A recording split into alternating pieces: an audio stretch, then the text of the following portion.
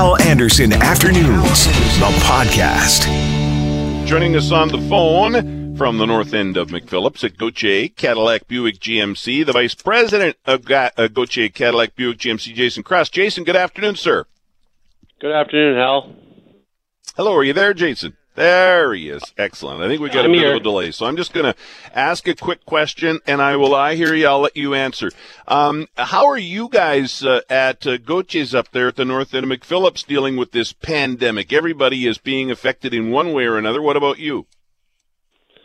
Well, that's right, Hal. I mean, we're all in this together, and the government's deemed us as an essential service, so we are open. We have reduced hours, and obviously, like every business in the province and the country, we're feeling the financial impact of it. However, that being said, we're an essential service, and people need their cars to get around. They need to get their groceries. Some people need to get to their doctor's appointments. So the car dealers are open. Our service department's open. It's that time of the year where winter tires need to come off. So the one thing that is the most important thing to us is our staff safety and our customer safety. So social distancing is the number one priority. It's not taken. It's taken extremely seriously in all of our dealerships, all four of them. Because as you know, we got the Chev store down the road. We have our two Dodge stores, one on Region, Gauthier Dodge, and our other Dodge store on Waverly. All the dealerships have a very strict social distancing guidelines as per the government regulations. Hand sanitizing stations as you enter the building. All of the points of contact have been disinfected hourly, if not after every customer visit. And we're just trying to keep Manitobans driving so they can get to the appointments and get the necessary things that they need. We've got some snow in the forecast. We're going to talk about that with Global News weather specialist Mike Conkin in a bit here. But, you know, the seasons are changing, and normally that would be a busy time for a car dealership like yours. Interest rates are crazy low, in part because of the pandemic. But yet I imagine people are hanging on to their money right now. Well, definitely. I mean, this is an unsettling time for all of us, no matter what your profession is and what it is that you're doing. The car companies have responded. General Motors announced a deferral payment, so you can purchase a car and not make any payments for 90 days. And we've adapted that with a buy from home philosophy. If you see a vehicle, you're at home. We want you to stay home and listen to our premier. But that being said, if there's shopping that needs to be done, like everyone in the world, we're doing it online. You can pick the vehicle out, email us. The vehicle can be delivered to your house, disinfected. If you need to take a test drive, it's a 24-hour policy, not a problem. And then we'll do the best we can to complete whatever we need to do for our customers electronically from the safety of their home and making sure that we're going to be disinfecting and practicing social distance every step of the way from the sales standpoint. But sales definitely have been impacted. Jason, all the best. Stay safe. Say hi to Mr. Gauthier for me, and we'll talk soon. And let's hope this doesn't go on terribly long, although we could be in for a while. We'll have to wait and see. I agree, Hal. We're all in this together, and we have to listen to the governments and practice the social distancing. That's so important. And wash your hands. Stay safe, everybody.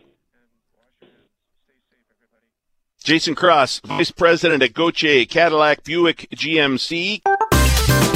Joining us now, Connie Newman. She is the Executive Director of the Manitoba Association of Senior Centers. Connie, good afternoon. Well, good afternoon, Helen. How are you? I am excellent. Thank you so much for doing this. You know, we're talking a lot about businesses today. A lot of businesses have to come up with you have to, rent of this pandemic, and others have to come up with rent out there. And I'm hearing from some seniors, hey, what about us? So tell us, what about our seniors? Because the thought that comes to my mind is, many of them don't have computers or access to computers or iPhones. Smartphones. Is this part of the problem for them as they try to get through this? Absolutely, and I believe firmly. I'm one of those seniors, but I'm techno savvy, so I know what's going on out there. but there are some of us that are not there. I need to tell you that there are senior resource finders in Winnipeg, senior support coordinators in rural Manitoba, and we need to find a way to get our senior population connected to them. I believe I sent you this morning a list of those phone numbers that you could share with them. Their neighbors could find them off your website, and they could share those numbers with our needy seniors. Yes, you did send those. Cam's got them back at CJOB. I'm not sure how we're going to get those out there. But that sort of makes my point is most seniors are able to pick up a phone. That's how they have communicated over the years. And I'm hearing that from seniors. Great, there's a website. I don't have a computer. What's the phone number? And so now we've got some phone numbers. And you're saying to me then, if they can't deal with it themselves, there are people in the community that will help them. Absolutely. There are senior resource finders in the community, and their job, and it's part of the Winnipeg Regional Health, and these finders have been around for a long time, support services coordinators beyond the perimeter who have been around for a while, and some seniors know about them, some don't. And if you know of a senior who needs a phone number, give them the phone number, because those people are at the other end of the phone line.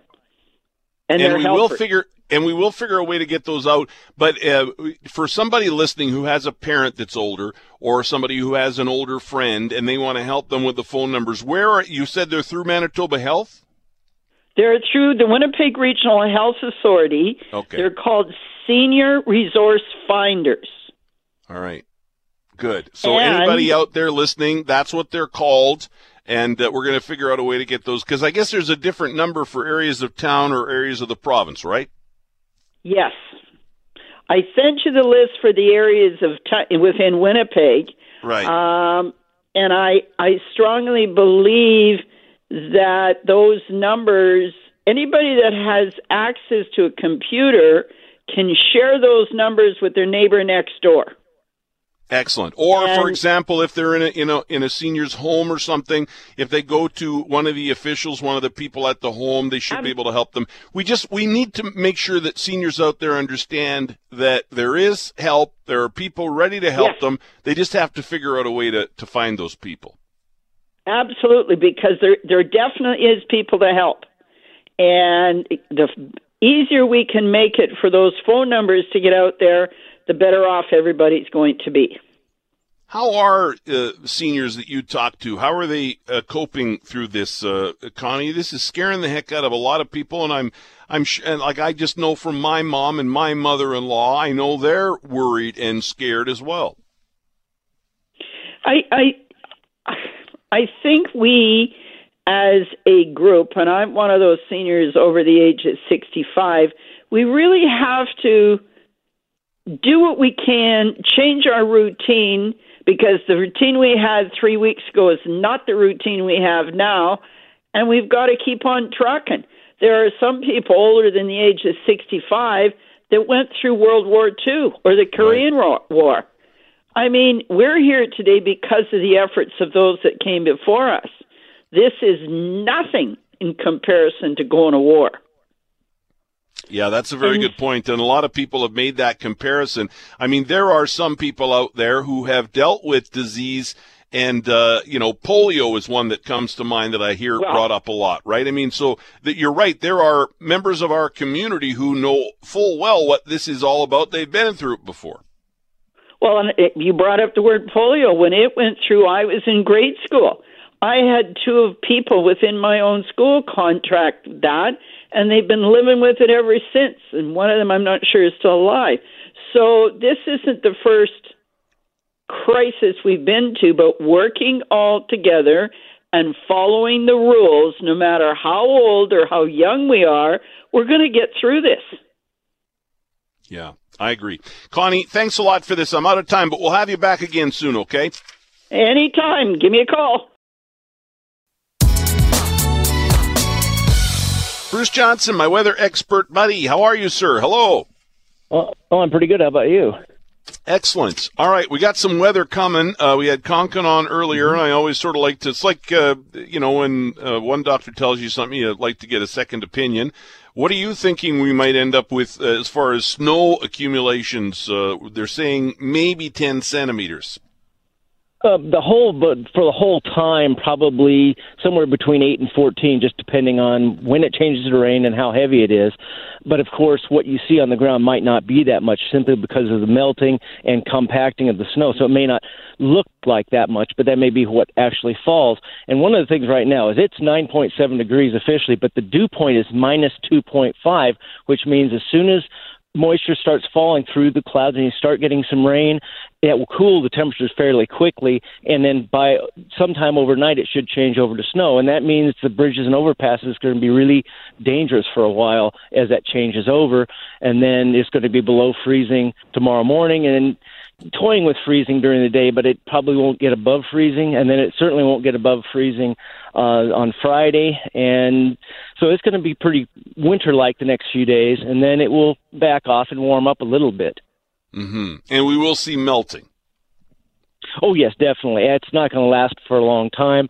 It looks like it'll be above freezing by Saturday, and then pretty much every day after that for at least a while.